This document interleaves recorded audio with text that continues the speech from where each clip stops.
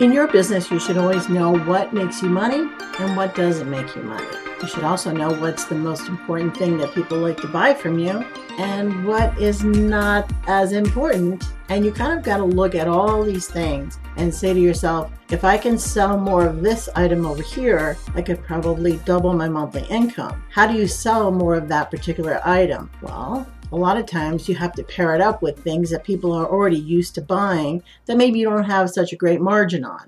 You've got a smaller margin on it, pretty repetitive, and it's easy, and that's great.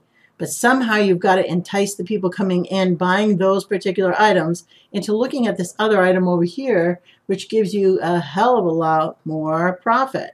So if you don't know what those items are, you're not going to make it. You've got to sell the high profit items as much as you have to sell the ones that just give you a smaller margin, but there's lots of quantity.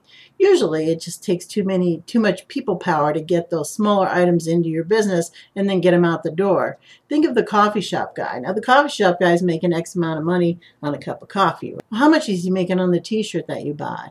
Or on the travel mug that you buy? The travel mug that you buy maybe could cost him $1 or $2. It has his logo on it. And so they're carrying that around. There's advertising. But also when you pay for the mug and let's say it's $15, that's a pretty good difference right there. You're making some good money. It's almost like 7 people came in and bought 1 cup of coffee.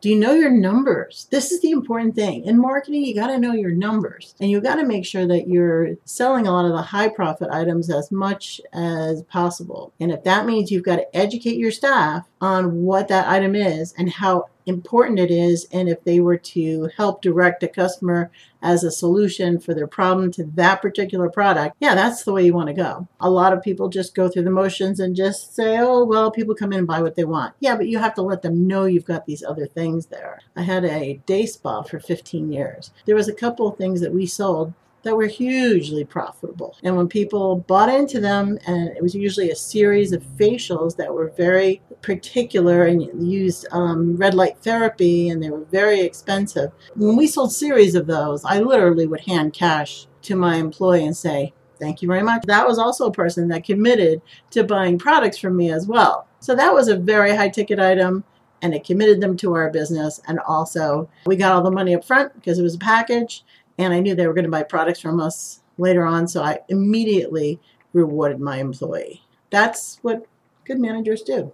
This is Jan Rossi. I hope you had a great weekend and more tomorrow on Marketing Residency with Jan Rossi. Bye-bye.